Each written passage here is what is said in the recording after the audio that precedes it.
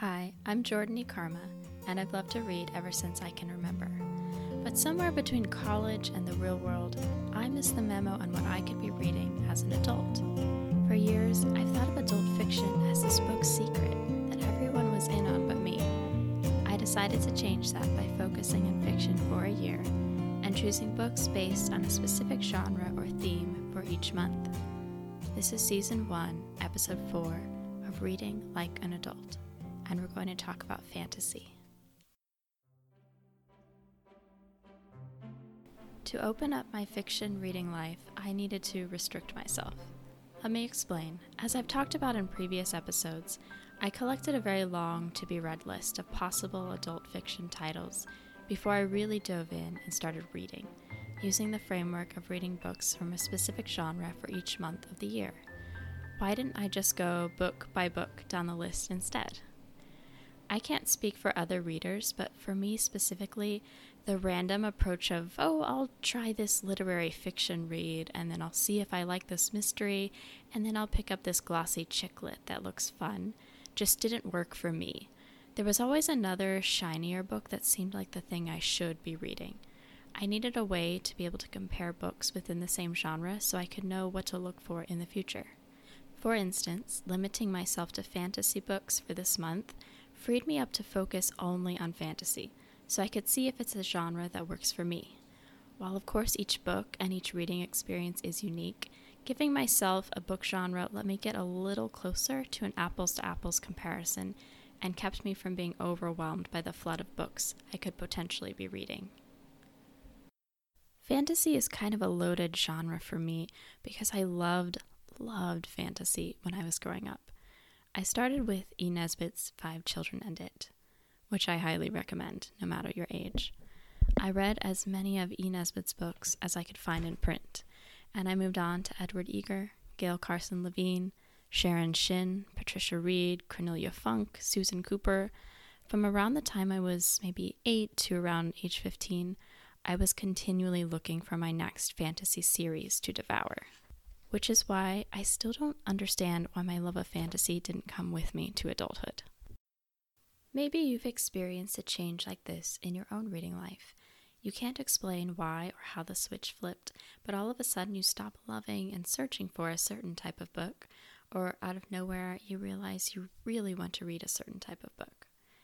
Partly because I loved fantasy so much as a kid, it's a genre I've tried to give a second chance to, even before I made my long adult fiction reading list. I've realized one tweak to my approach that helps. As a rule, I need a standalone book. For whatever reason, trying to get myself to read a long-running fantasy series isn't going to happen right now. Maybe someday it will, and that would be great. But for my current reading life, I need standalone fantasy reads where the story is captured in one book. Spoiler alert. A month of reading fantasy didn't get me hooked on the genre again. But even though fantasy isn't my thing as an adult, I learned a lot about my reading life and how I approach stories from trying it out. Last year, I dipped back into the fantasy genre here and there. I reread a book that I had loved as a teenager, The Shapechanger's Wife by Sharon Shin. It's adult fiction, but a good bridge book in between the magical adventures of the children's books I loved and the more character-driven stories that embody the adult fantasy genre. For the record, I still loved this book, which was a big relief because it's one of my go-to books to recommend to people. Side note, please tell me I'm not the only person who is continually reading, yet can't think of a specific book when asked for recommendations, and has, over the years, collected 2 or 3 titles to automatically list when someone asks you to name a good book right on the spot. Another book that I read last year in my attempt to fall in love with fantasy as a genre again was Vicious by V.E. Schwab. It's not easy to talk about this book because it wasn't quite the right fit for me, but it was incredibly well crafted and driven by intriguing characters and a unique plot. I actually recommended it in my newsletter last Halloween because even though it wasn't a perfect book for me, I knew it could be a great fit for someone else. In Vicious, Victor and Eli are 2 college students who don't mind changing themselves in order to change the world. Their insane plan to make themselves into superheroes, using Eli's research into near-death experiences, starts a dark sequence of adventures that calls the very definition of hero and villain into question. My difficulty with loving the book is tied to part of what makes it stand out. Schwab is asking and answering the question, could you write a book without a clear hero? The tension of Vicious is fueled in part by the lack of a heroes versus villains traditional structure. It's very much adult fantasy because it explores the gray, wrapping up intriguing questions about humanity and morality in a dark fantasy adventure. The first book we'll talk about from my recent month of fantasy is The 10,000 Doors of January by Alex E. Harrow. You've probably seen this book on a recommendation list or two. It has a gorgeous cover of a golden door handle surrounded by flowers. 10,000 Doors mingles historical fiction and fantasy elements for the tale of January Scholar, a young woman growing up around the turn of the century in a mansion owned by a wealthy curiosities collector. Like the artifacts stolen from other lands to be kept behind glass, she is something for people to stare at.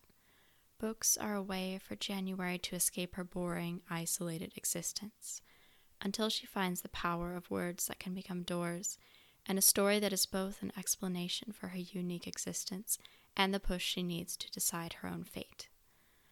I didn't love The 10,000 Doors of January, but I don't think that's something that should reflect on the book itself. I was simply discovering that this kind of adult fantasy isn't the best fit for me right now. It's a beautifully written book with lyrical prose that gives it the graceful, introspective feel of literary fiction. Harrow's craft and love of writing and words are evident throughout. It's a story with thoughtful structure, satisfying character development, and balanced elements. Historical fiction, fantasy, coming of age. If it sounds like the book for you, please give it a try. One curious thing about reading 10,000 Doors was noticing its similarities to Erin Morgenstern's The Starless Sea, which I read last year. Both books were published in 2019. Both 10,000 Doors and The Starless Sea are books about books, stories about words and stories as doors to other worlds. They both feature a love story involving people who meet because doors between those worlds open. These two books and their parallels put me in mind of Elizabeth Gilbert's thoughts on creative muses and ideas floating around the atmosphere. It's a whimsical notion, yes, but how else do you explain two books coming out in the same year, both giving us stories about stories and reminding us to look for doors that may or may not lead to other worlds? For all the things they have in common, 10,000 Doors and The Starless Sea are completely different in style, pacing, plot, and characters. For what it's worth, The Starless Sea was more my kind of book, because it's written like a series of fairy tales that eventually all weave together into one story, but its main narrative is grounded in the modern day. If you like a focused narrative, and/or if you're into historical fiction, pick up 10,000 Doors. I think I struggled with the latter because it was too much of a stretch for me to be reading both historical fiction and fantasy, two genres I don't tend to reach for at the same time. If you're not sure and both books sound intriguing, put both of them on your list. They're still completely different stories despite their shared themes.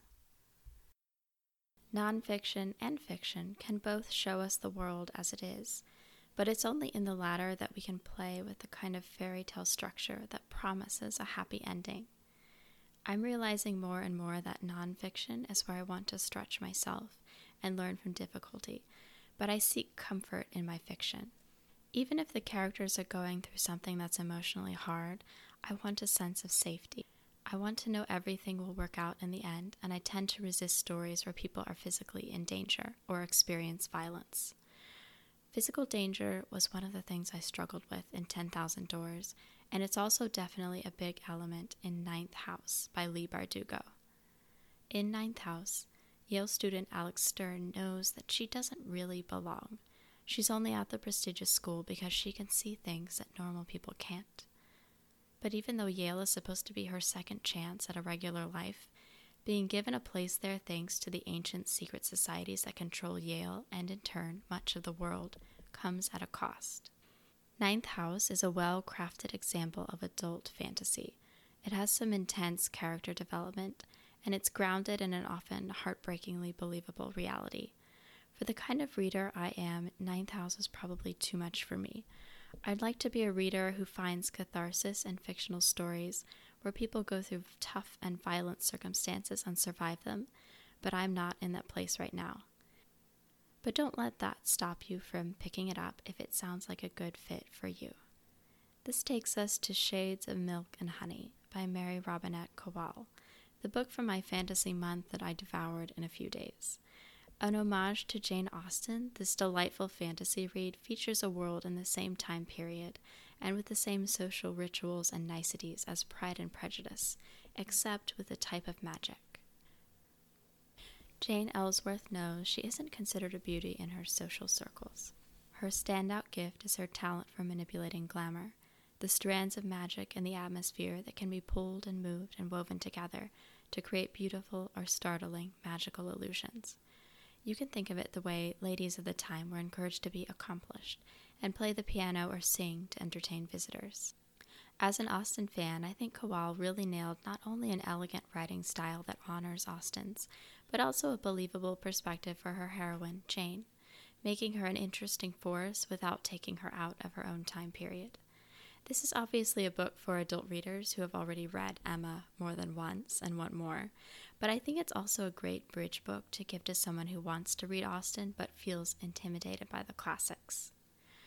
In my month of reading adult fantasy, I realized that there's a big difference between the magical adventures I loved in middle school and junior high and the contemporary adult reads I was trying on for size.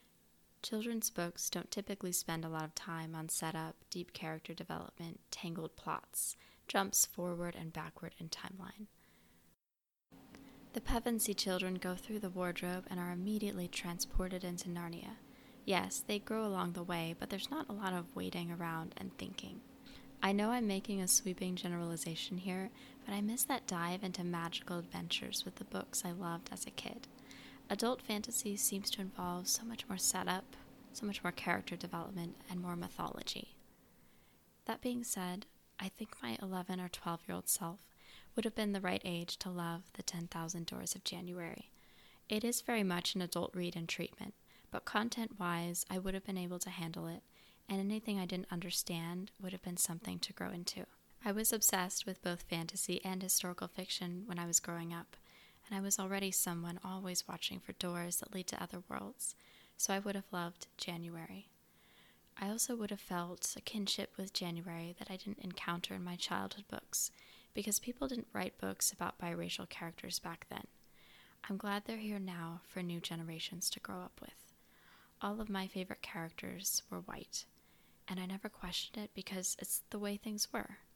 I loved spending time with Alice, Dorothy, Anne Shirley, the March sisters, the Pevensey siblings, the Treasure Seekers, Cinderella, Snow White, the Goose Girl. I'm not here to disown those stories, only to say that I'm glad the canon has expanded and grown richer since I was a child, and that if I could go back and give my younger in-between self this book about an in-between girl, I would.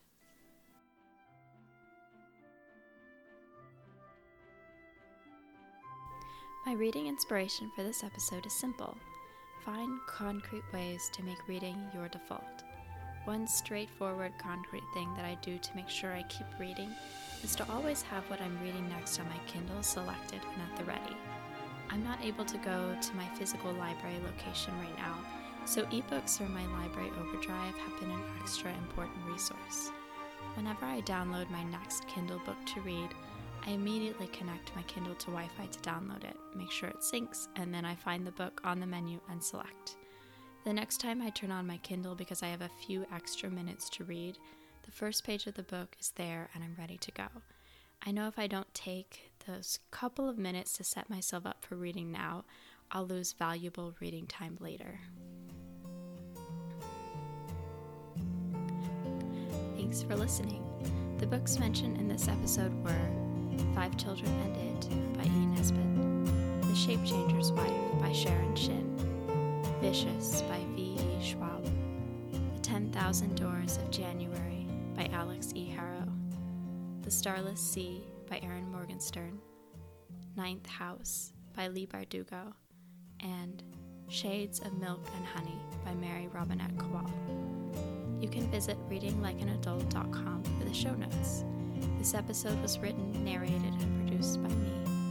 I'm Jordani Karma, and I'm glad you're joining me on this reading journey. In the next episode, we're going to change things up a bit to talk about short stories and the strange and wonderful ideas that contemporary authors are exploring in modern collections. I can't wait.